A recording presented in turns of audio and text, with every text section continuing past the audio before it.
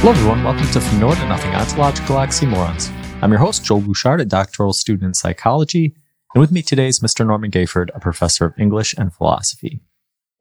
If there's a topic you'd like us to cover on the show, feel free to email us at fromnowheretonothingpodcast@gmail.com or contact us on our Facebook page.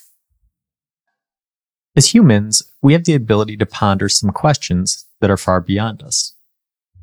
We want to believe that we find some answers. But as embedded as we are in our limited bodies and minds, the answers can often seem indecipherable. Perhaps the best example of these questions surrounds our origins, where humans came from, where life came from, and where the universe came from. And while we could spend multiple episodes delving into the minutiae of some of these theories, and maybe we will, this isn't that episode. Today, we want to give a broad overview of cosmogony, and ask some questions related to the holistic theme. Nice introduction. Yeah, so cosmogony is sort of interesting. We've talked in the past about, some metaphysical topics that are kind of similar, but I feel like they have a more scientific bend to them, whereas cosmogony can be interpreted in a few different ways. Yeah, so why don't you... It's sort of tripartite, isn't it? It's the storytelling of the origin of the universe. It's the physics. And I would say that the physics sometimes, in presenting itself in lay terms to most of us, ends up storytelling. Mm-hmm. Yeah. And then there's the metaphysical. And so the physics, I don't know, I'm in a mood. The physics is studying the rules of how things that we see work. I can just hear cringing already. Metaphysics is studying how things we don't see might work. Mm-hmm. And the third part is the storytelling, just trying to put in human terms that which we cannot understand, as you just said. Yeah.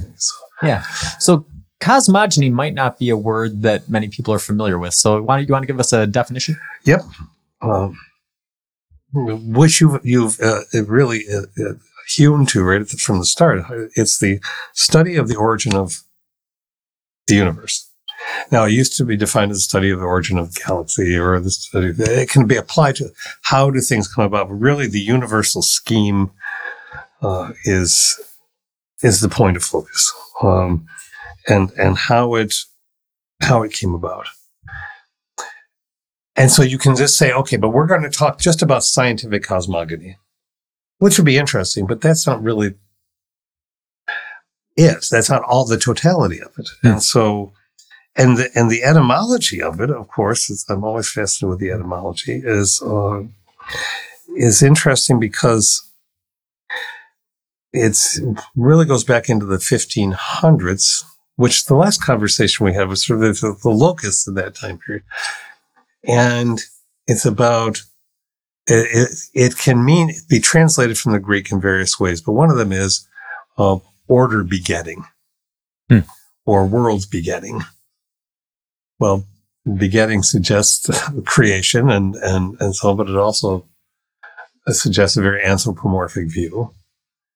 But order, which of course implies chaos. Once things started getting put in order, that's the beginning of things. But it's really not, because this immediately makes us think of our talk on Boltzmann brains and entropy, right? You know, we think of, and that's part of what makes this conversation so interesting that I was trying to allude to in the intro, is that our ideas of beginnings and revolve around order, and order is essentially a low entropy state. But that's really just an imaginary line that we're drawing because of our own experience, the way that we experience things inside of our own bodies and with our minds. We like to think of that as being a neutral state, or an objective, or state or something, but it's really not. It's just a useful, arbitrary, temporary buoy in the unending ocean. Oh, well, we think we know this. We think we know that there's some unsafe stuff down here, or you better travel a little slowly around this little extension of land into the water, but we really don't know absolutely. There may be something else there, and so yeah, it's like that, and so the storytelling part is sometimes referred to as the religious cosmogony, and I understand why, because really when you're trying to when cultures, back to the beginnings of communication, which we've visited upon occasion, when they start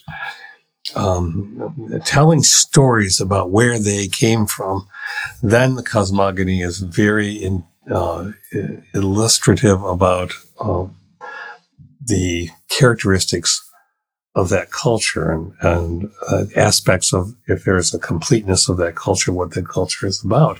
And so it's anthropological or sociological as much as it is, it's scientific, but it's also narrative based.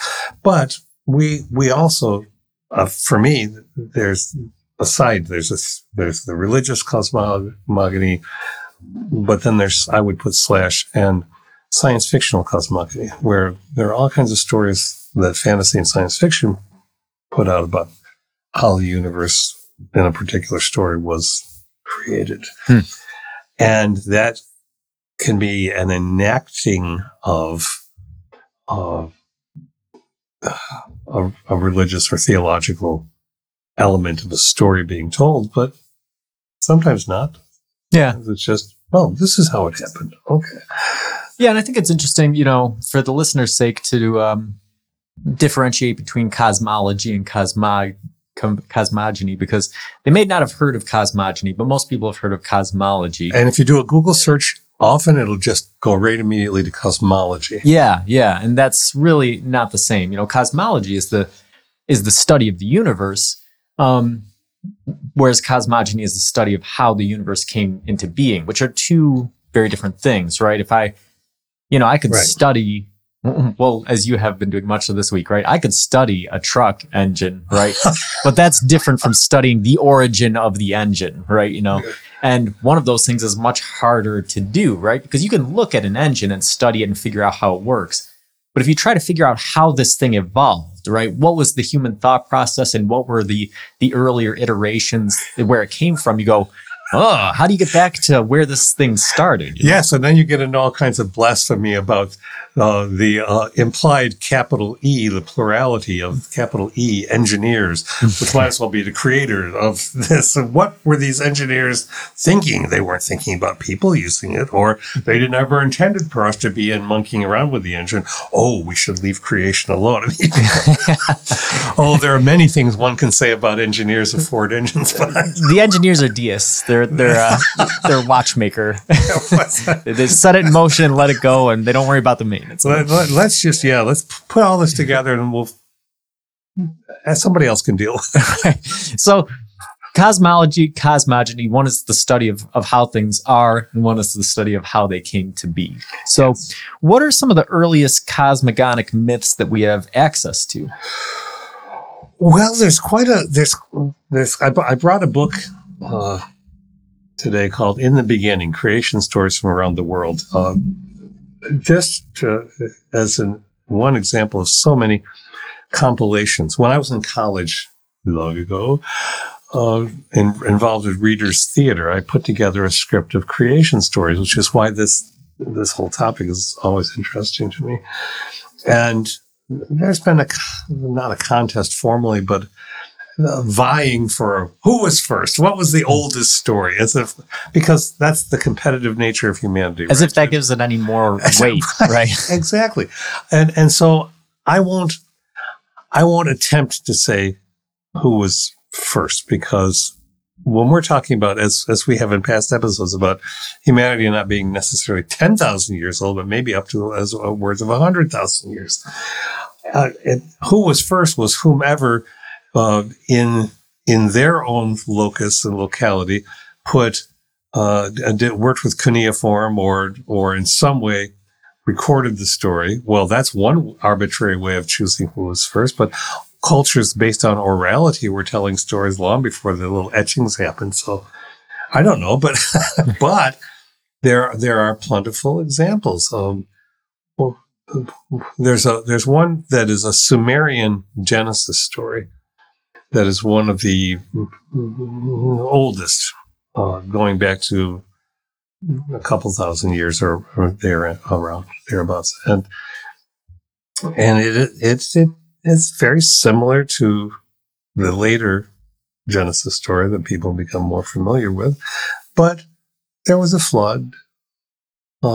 There's a person who emerges having been saved from the flood, and somehow the world goes on again. And there are all kinds of questions with that too. But the Finnish have a Kavala, the Finnish mythic story about truly a giant bird that lays an egg, and that's the universe or the world. Native, indigenous, First Nation cultures are replete with variations of very interesting, wondrous creation stories. Some creation stories about a flat world, some creation stories about there's all darkness, and then people come up from a whole, from a previous world up into this now world. So it's not coming from above, it's coming from below. Yeah, so there's a lot of variation, but they tend to fall into some categories, yes, right? They do. With flood narratives and cosmic eggs and some of these things being represented around the world. And I think that, some people's obsession with who was first it's the same obsession with cosmogony in general, right? Cosmogony, the whole point of it and the whole thing that interests us is what happened in the beginning, right? Yep. And I think that trying to find who has the first story is who's the closest to the beginning of the storytelling, right? So even though it's not going to hold any weight, right? Because those people were still immensely far away from the beginning of time, and they didn't have a scientific theory to speak of or any way of knowing. There's something about it that's sort of interesting to think, okay, well, here are these people 4,000 years ago or whatever, and here's our first access into what they thought happened, the beginning of what we thought of as the beginning. And there's something intriguing about it. It is intriguing, and it's not at all unlike the physics model where we say, wow, we can see back now with our James Webb scope to within many 100 million years of beginning of time. Mm.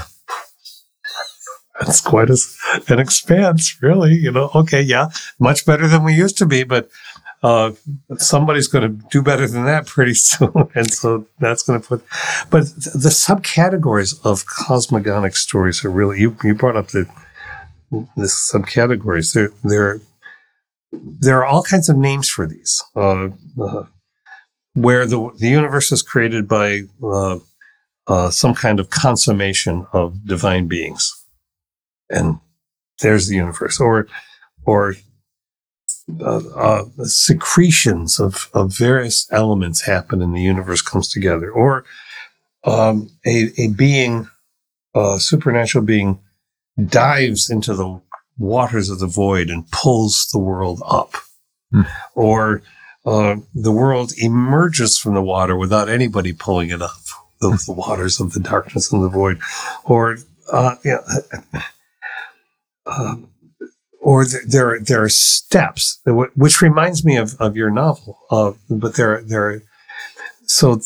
in a number of traditions, it's first we have these beings that come out of nothingness, and then they create a set of lower order gods to worship them and keep them company and serve them.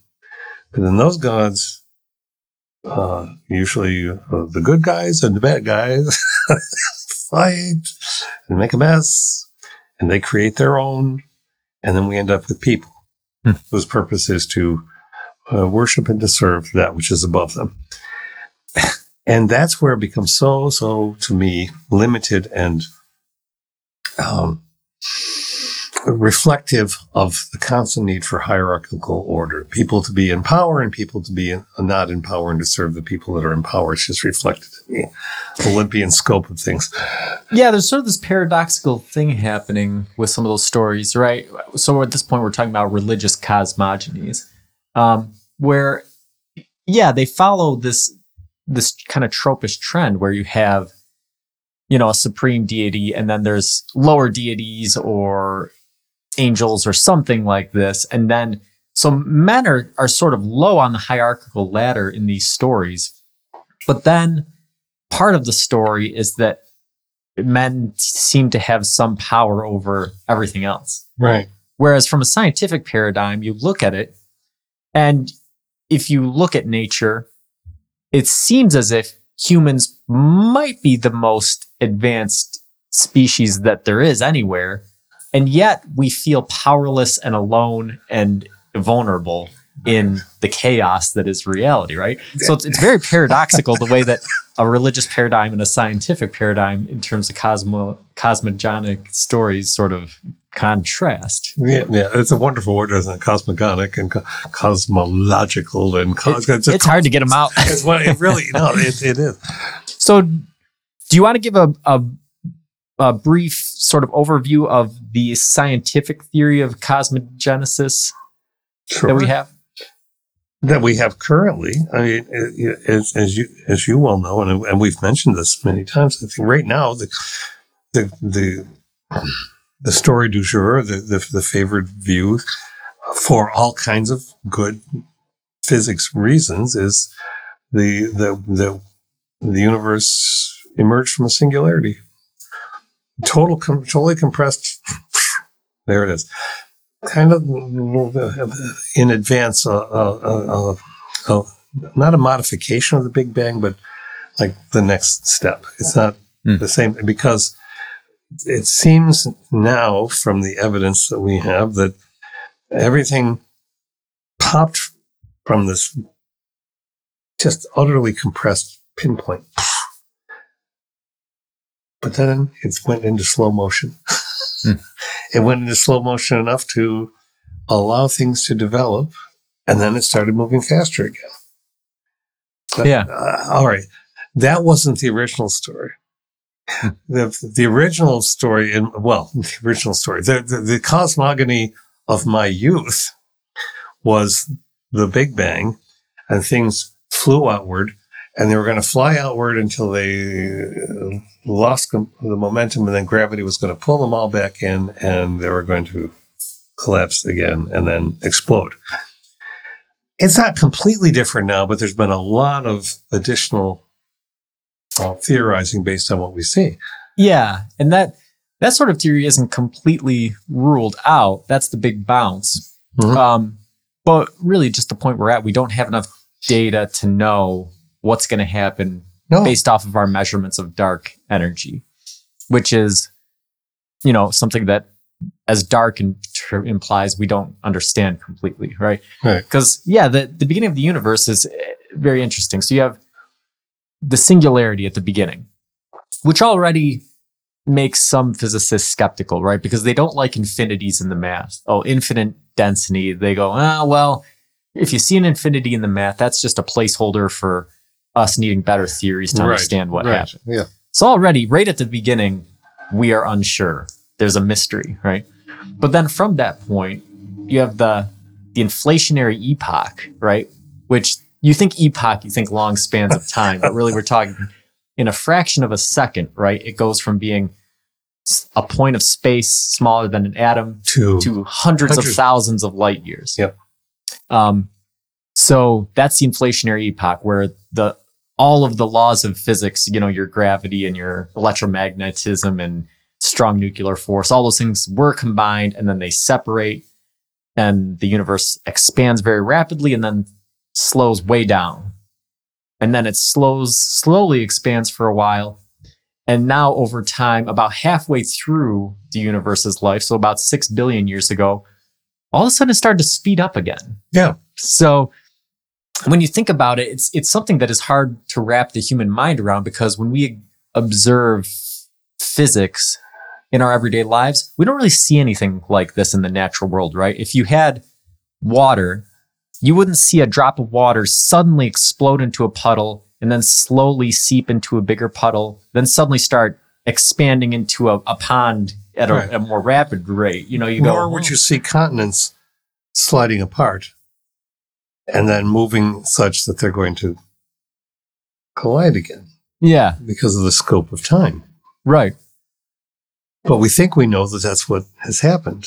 Yeah. And what will happen. But no, to the daily eye, no. So, yeah. So that's the story that the empirical data is pointing towards. But it's pointing toward even more complexity, though. We have to say this, and I'm interrupting you, but then you can finish that. Because I don't know if with the business, you are always often always on top of things, really. That the sheer size of black holes at the center of galaxies has been discussed a lot this week in articles and so on. A construct, a natural formation, I guess, that is billions the size of our sun. That's really hard to imagine, and it's at the center of many galaxies. So something happens in physics that makes that. But then we talked about this the idea that seems to be taking hold as well, that within a black hole or smaller black holes, there is the possibility to maybe even the probability of a universe that is taken in and then develops itself within that black hole. Wow, and we weren't talking about that when I was a kid. Yeah, and I don't even know if we talked about that on the air. That might have been a conversation you and I had outside of the podcast. But it was it's part of simulation theory where, if you look at the math, you go, okay, well, the Big Bang singularity has the exact same physics as a black hole. That seems awfully coincidental, awfully suspicious. And so you ask the question, well, could we be living inside of a black hole? Could the universe be inside of a black hole, and then the edges of the universe are the event horizon somewhere out there, but it's expanding so quickly that we'll never be able to reach the edges of them, the same way that anything that gets sucked into a black hole does, right? And, science says, well, that's a distinct possibility. But where the simulation theory comes in is that, so if you look at the numbers, and of course, all of this is way beyond me or you or most people, but in layman's terms, right? If you look at the numbers and then you try to imagine what would be outside of that event horizon, what you see is kind of the same thing as a metallic sphere or like a mirrored sphere. And what that does is all the light just bends around it to focus something that's outside of it. So simulation theory, what we've talked about in the past, there are some theories that look at it as, oh, well, aliens or advanced humans are running simulations and we're sort of the output of that. But also simulation theory could be as simple as, no, there's no supreme beings or advanced beings that are running a simulation of us, but we are just a reflection of an outside universe that's being magnified into this one, right? Yeah, there may be no hand in it. It's just how the system works. Right. In which case, it's kind of like, rather than there being some overarching thing, it's more like you just put a mirror on either side of you and you look, and then you just kind of go on infinitely in either direction, right? That's why Men in Black is so much fun. So how do shifting cosmogonic baselines affect us on a personal level? So we've talked about Boltzmann brains, right, and how shifting baselines of, that type affect us. We've talked about shifting climate baselines and how those affect us. How do our stories about the origin of time affect us on a personal level? Because I know there's a lot of people out there, right, that as soon as you start talking about this stuff, they go, well, what does it matter? We're here now, right? It doesn't, none of that stuff means anything. Right. But I think there's a case to be made that people who do think about these kind of things the story that they tell themselves about the beginning really does impact them. I think so, and I have this personal notion that I occasionally nurture, that the people who say, "What does it matter? We're here now." To me, that's like whistling in the dark when you're going through the woods and there are no monsters out there. There are no bears going to beat me. We're fine because we're, yeah. Well, I think we do that as human beings. Nietzsche said, if you stare into the abyss long enough, the abyss stares back at you. And sometimes, I got to show you a photograph about that later today that I took when I was photographing the stars a few nights ago. Because there was my art teacher calls it kind of like, it looks sort of like a grouper fish, but it's this sort of, the stars were in the right point in an opening in the clouds, and the clouds were picking up the moon was so bright, it was drawing colors out of the clouds. It looks like a giant Jack Kirby Marvel creature face that's not threatening. It's just sort of going, but looking at it long enough, it was cool. And that's a bit unsettling. And then, yeah, but it was just a pattern my brain is making. But the point is, that's answering your question, really. The stories we tell ourselves, or that we listen to, that others with knowledge scientifically are telling us, I don't know, they affect me. They on a daily basis, because one thinks about this. Not all the time. I'm not a practicing scientist, but one thinks about this because one should. What does it mean for us if we are a simulation of a naturally made simulation? What does it mean for us to think about the idea of the block that we've mentioned before? And so every moment is recorded, so to speak, in this fabric of space and time. And so maybe we do this all again, which goes back to things like Hindu storytelling. Or what is our relationship with all of this that's around us? And if we never ask that, I think it makes us less in our humanity, because there's a playwright named Edward Albee, famous playwright, died just a couple handfuls of years ago. And fascinating place, one of the best American playwrights. And in one of the plays, he has two enigmatic figures, a man and a woman, talking to two other enigmatic figures, a boy and a girl. It's called The Play About the Baby. and it's all very symbolic and all very abstruse. You're not sure who the man and the woman are. Sometimes the man and the woman seem to be the same character. They may be iterations of the boy and the girl. There are all kinds of things going on. But the man asserts more than once, you are not alive as a human being until you have scars and wounds.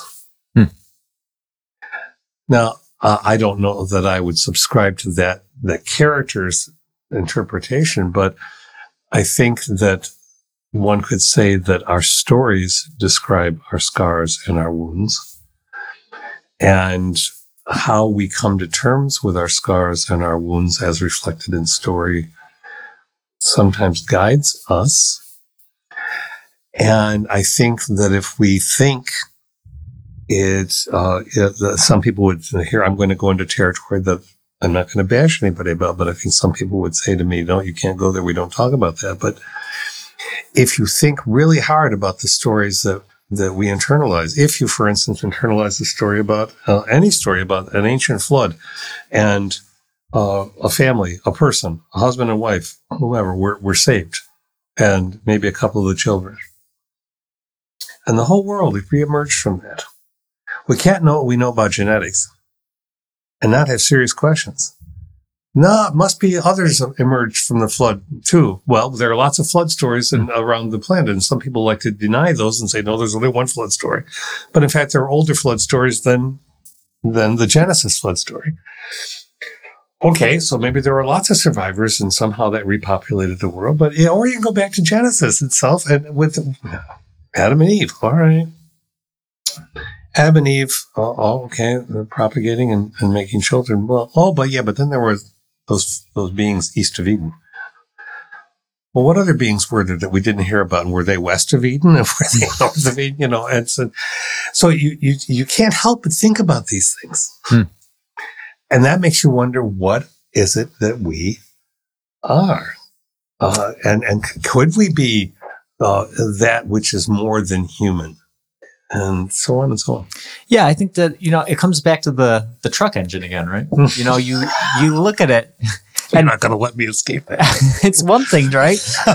So look at the thing as a whole and just, go about your life and know that your car has an engine and that it works. And when it stops working, you just get a new car and you go about your life or whatever.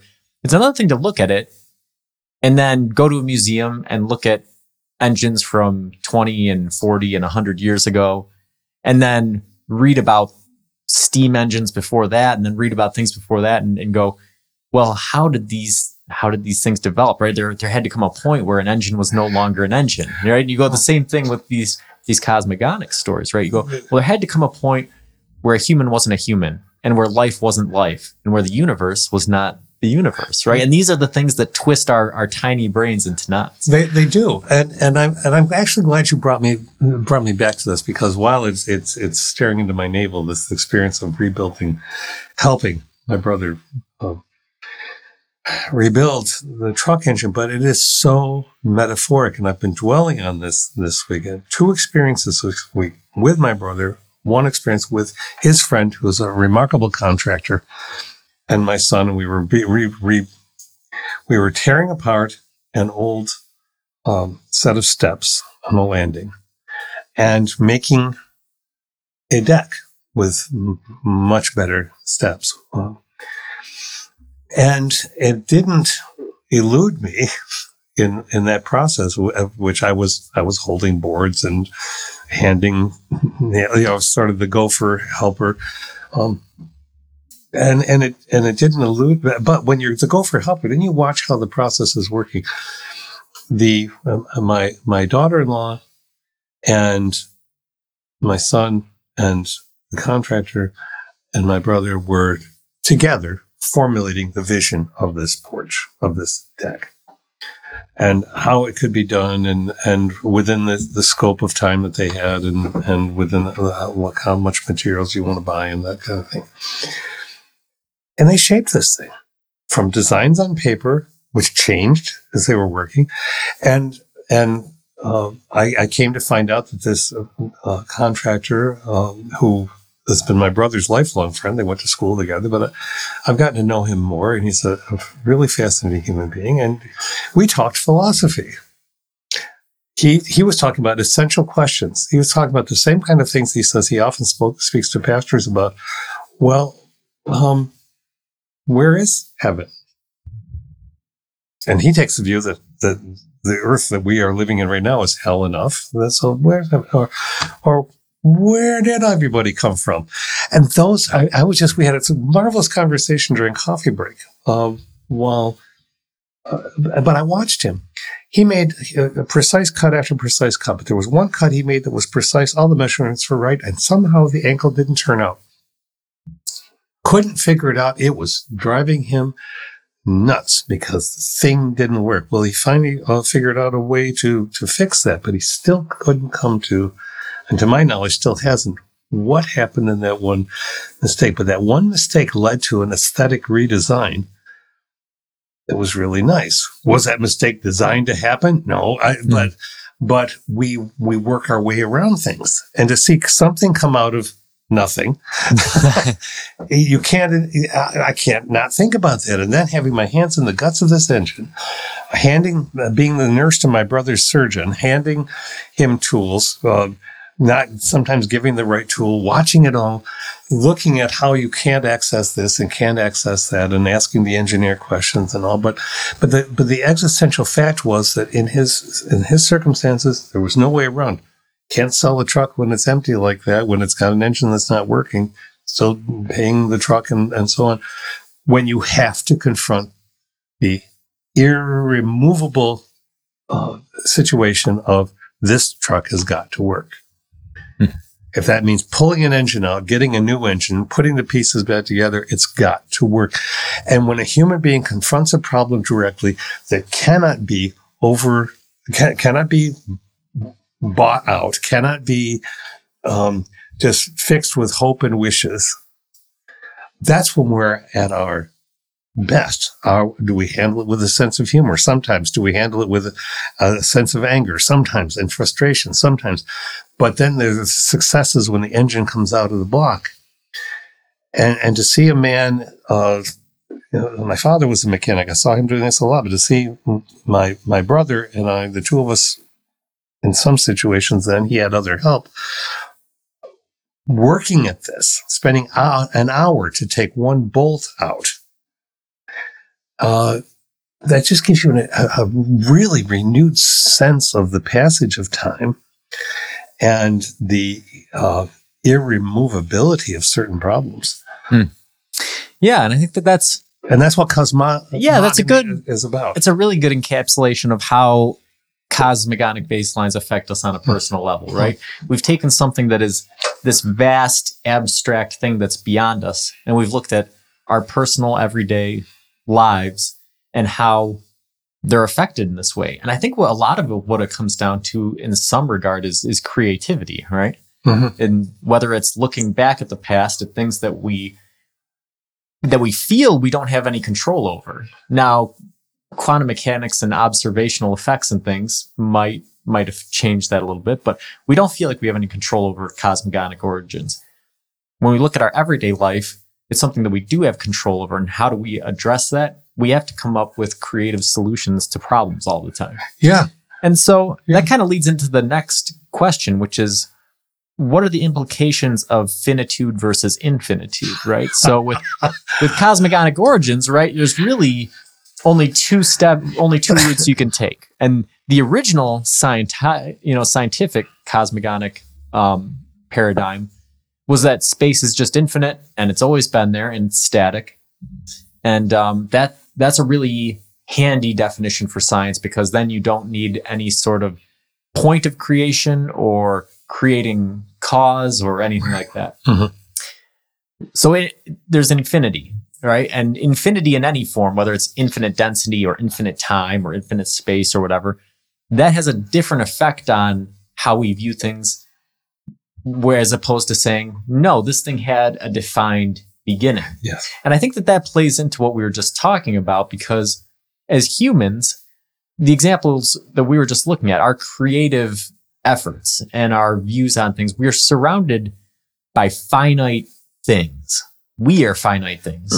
All of our creative energies and forces go into finite things.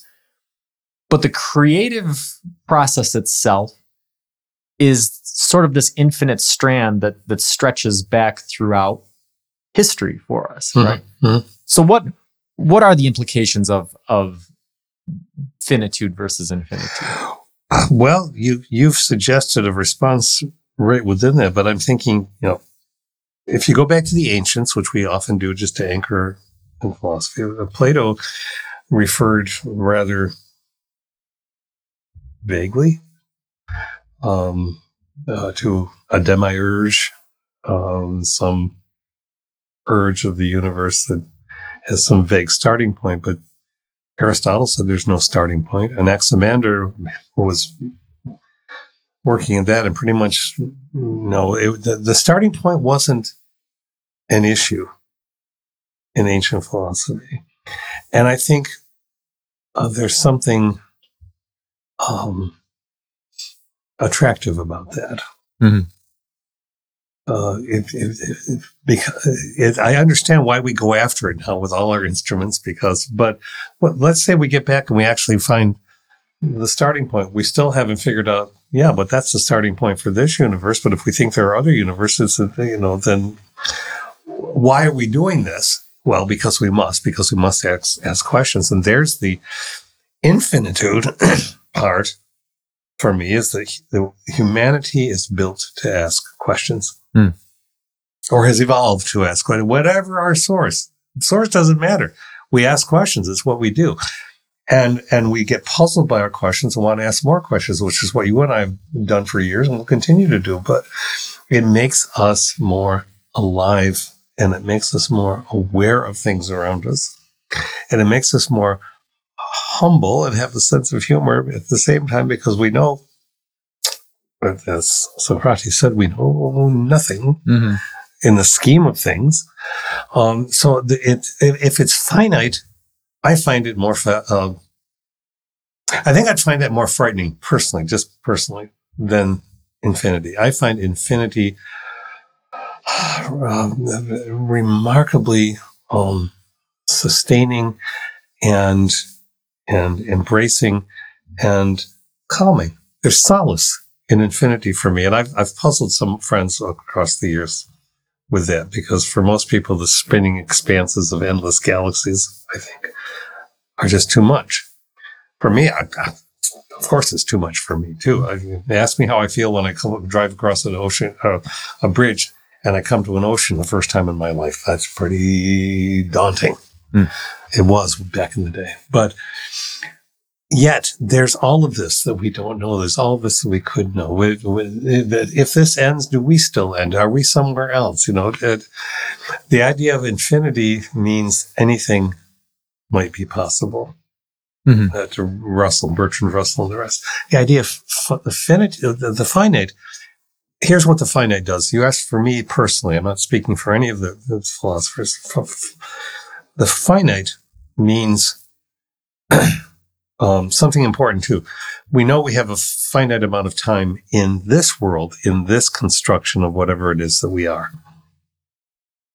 So we spend that time, but then we immediately trip into capitalistic terms. How do you spend your time? How do you save your time? How do you bank your time? I don't think so. It's the model doesn't work. So there's time. I'm living within it. The things that I do, if they feel like they feed me, please me, make me understand things more, make me want to understand things more, even though I'm going to have a limited time.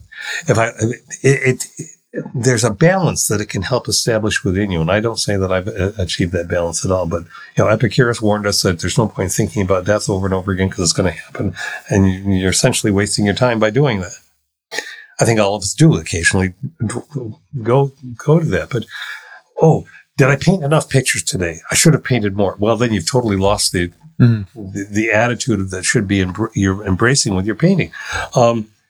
Did I tell somebody I love them enough? Did I remind somebody? Well, okay. The idea is, have you said that to somebody who needs to hear it? Not how many times you did it, and I didn't. I forgot to do this. I forgot to do that. Finitude can make you very nervous. Yeah, it's interesting. I'm going through the Tao Te Ching again, which is great because it's so short. You can visit it over and over again, and you need to, because it's exactly what it's advertised as, right? It's very simple, but in its simplicity, the more you look at the things, the deeper they become.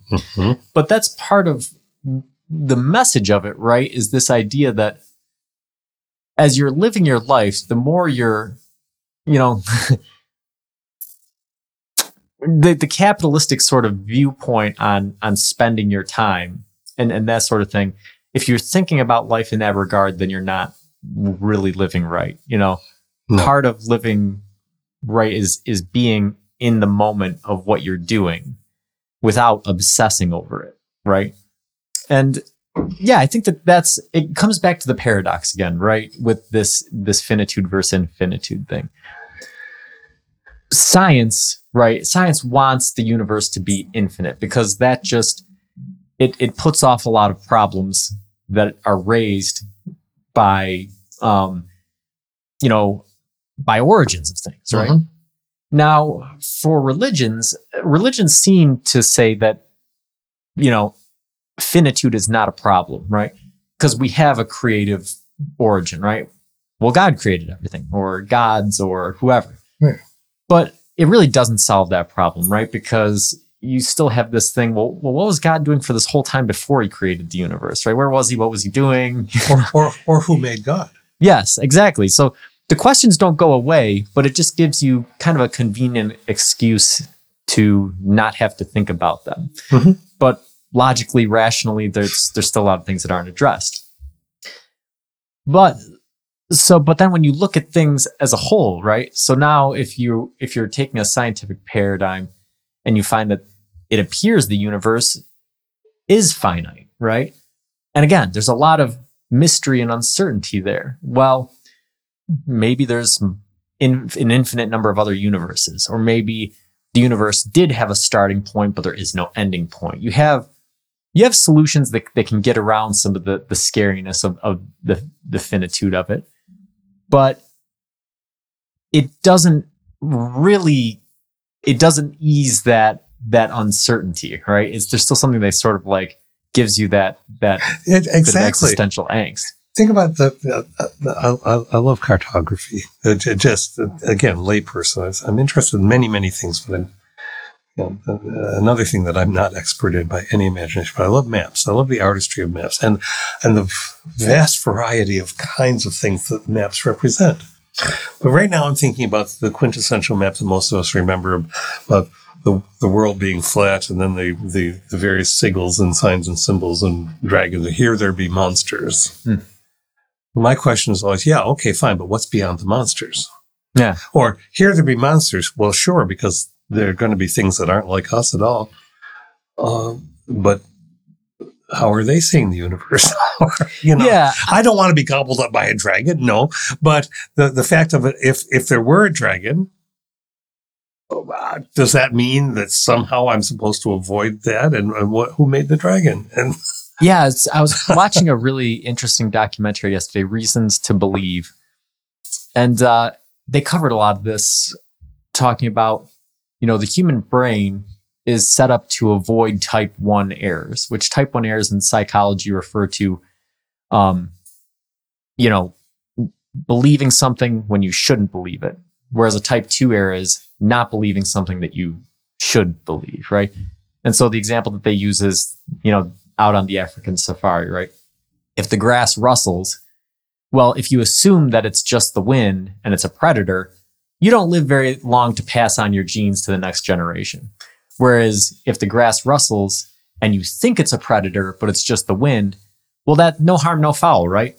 You assume it's something scary, so you take evasive action and you live to pass on your genes to the next generation, whether or not there was any difficulty.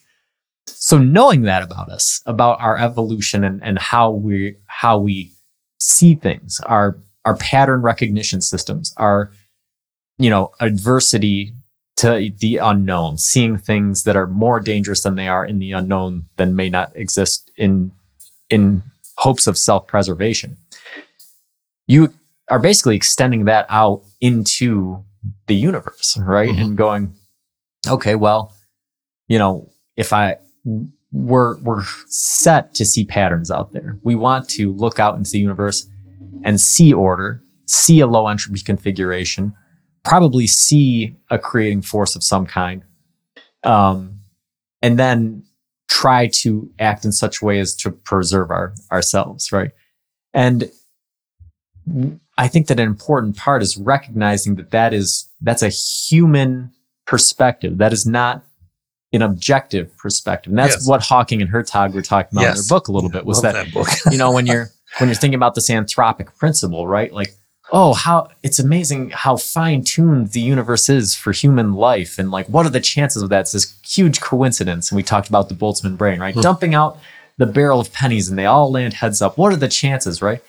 Well, that's one way of looking at it, but it's the human way of looking at it. The other way of looking at it is that, well, given orders of time and orders of space and orders of magnitude that we are unable to comprehend, these things were inevitable to come about, essentially. And so therefore, it's not some giant coincidence or something that's highly unlikely.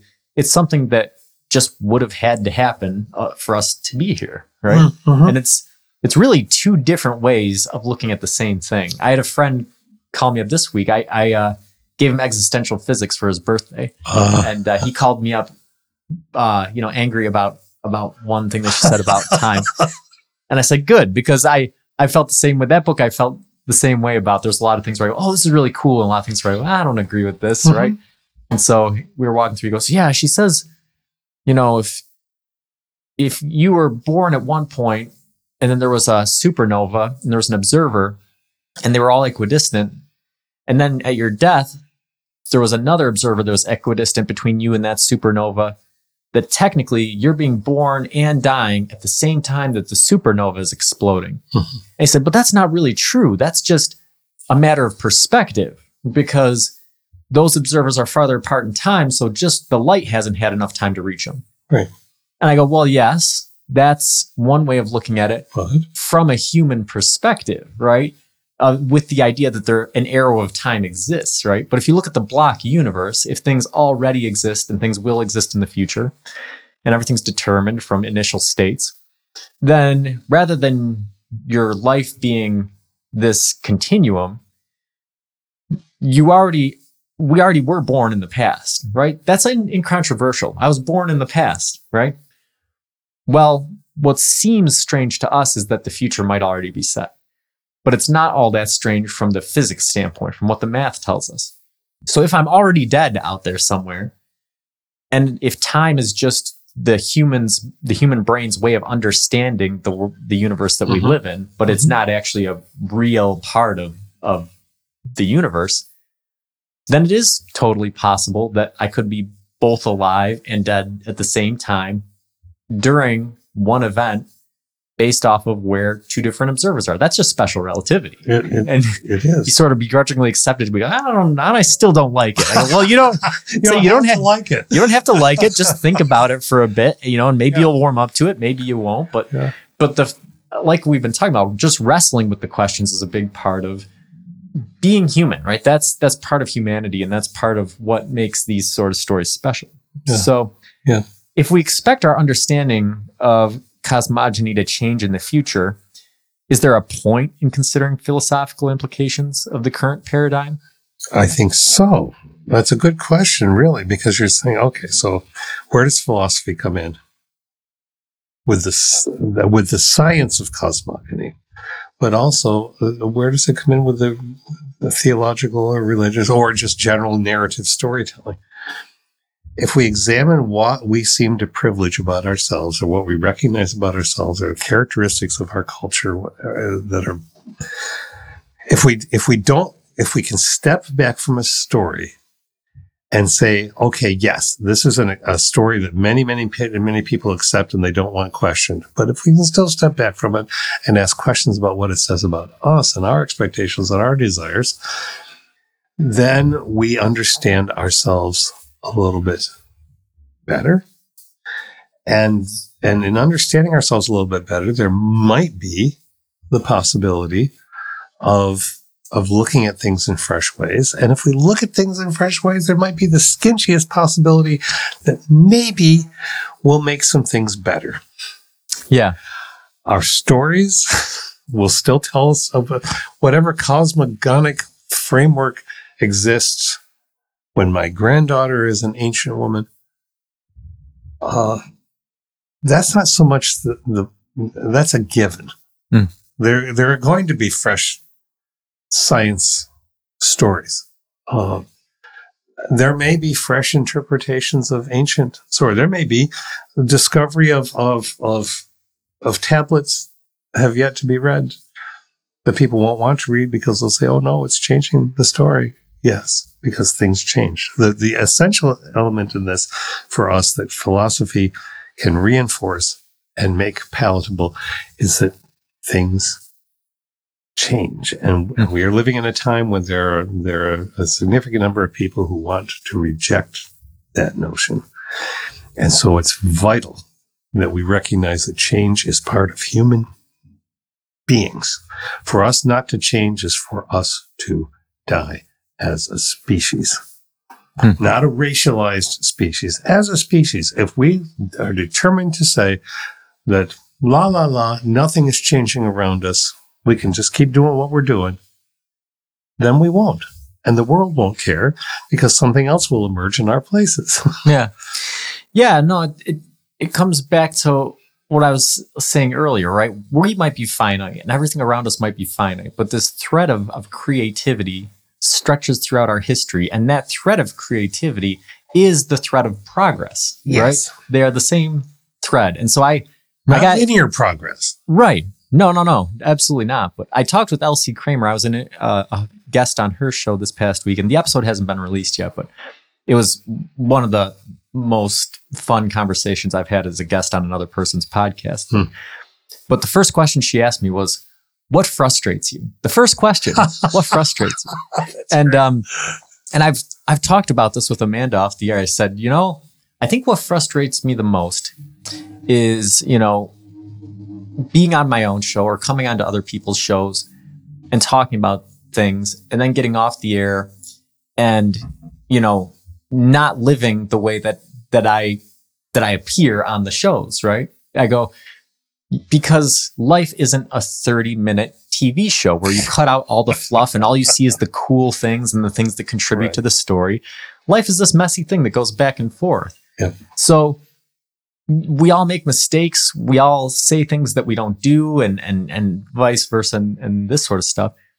But you do them in order to progress, right? Mm-hmm. And that led us into a conversation about that very thing and how science, a lot of people who disbelieve science, their frustration with it is that it's not infallible, right? That things that have been said in the past don't hold up in the future, and that things that are but she goes, that's what progress is, right? Science isn't a set of facts. As a matter of fact, you don't ever prove anything in science. All you do is disprove things and offer support for various theories, but it's something that's always in motion, right? Yeah. And I think that people who are anti-scientific or prefer a religious paradigm to a scientific one are under the illusion that their religions stay the same. But I just read a really fascinating book recently, The Evolution of God by Robert Wright. And he goes through the history of the world's major religions and how they've changed over time and how they've borrowed stories from one another and have changed various aspects that didn't hold up well over time and this sort of thing. And I think that, and he says it in the book as much. He goes, the religious people are probably going to be angry with me for saying things like this, or, are going to be hostile or saying that, denying it, that sort of thing. He goes, but they shouldn't. He said, because these things are beneficial. He goes, this is progress, right? When you started out with religion, and you look at a lot of these major religions and the gods are angry and the gods are telling you to kill all of your enemies and do all of these things. Mm-hmm. And then as people expand and globalize and start to see their lives as non-zero sum things where cooperation is beneficial and they become more accepting and more, favorable to other people's views, morality, our view of what's right and what's wrong and how it's good to treat other people and how it's good to do these things advances, right? Yeah. And so that's, religions do evolve the same way that science evolves, the same way that people evolve. It's what you were just saying. Nothing stays the same, right? Nothing ever stays the same. Even if you want it to stay the same, even if you perceive it staying the same, or you think of something in the past as being a static state, it never was. Never was. Not a house. Even if you never touch your house, it changes around you, and probably not for the best, right? Not in an engine. Mm-hmm. Not in a life. All you got to do is look in the mirror. Not in because every time something happens to you, the scars, the wounds, the joys, that cants you toward a different state. And you take it in and put it in with all the other experiences that you've had. If you're thinking about it, if you're alive and awake and thinking about it, and you can't help but transform. Yeah. And I think that's something that gives us some pause thinking about cosmogony and if the possibility of a finite universe, right? Is this idea that at one point there was no progression, that there was a static state, right? I think that's what sort of unsettles some of us that understand this progression and creativity that stretches through time. That's an interesting view, but I'm just going to say, how do we know it's a static state just because it didn't create the universe that we know. If it's darkness and there are waters really universally, we don't. Okay, if it's dark matter, we don't know what goes on inside dark matter. So when we say static state, I know what you meant by that, but really, it's not even necessarily static. There may be dark matter universes that existed before we did that we can't even begin to understand. Right. And there's actually sort of breaking scientific paper that came out this week that might be the first evidence for string theory. They think they might have found the first candidates for strings. Where they found gravitational lensing of distant light that acts in such a way where they don't think that there's a galaxy or any big piece of matter behind it, but rather a cosmic string, which is thinner than a proton that travels the entire length of the universe, that supports some of the quantum theories of how the universe sprung into being.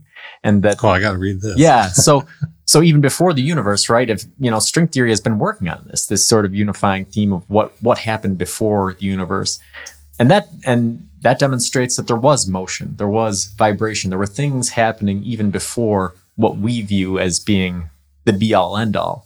Because if there's one takeaway from the conversation we've had, it's that we're not objective, right? We don't understand it all.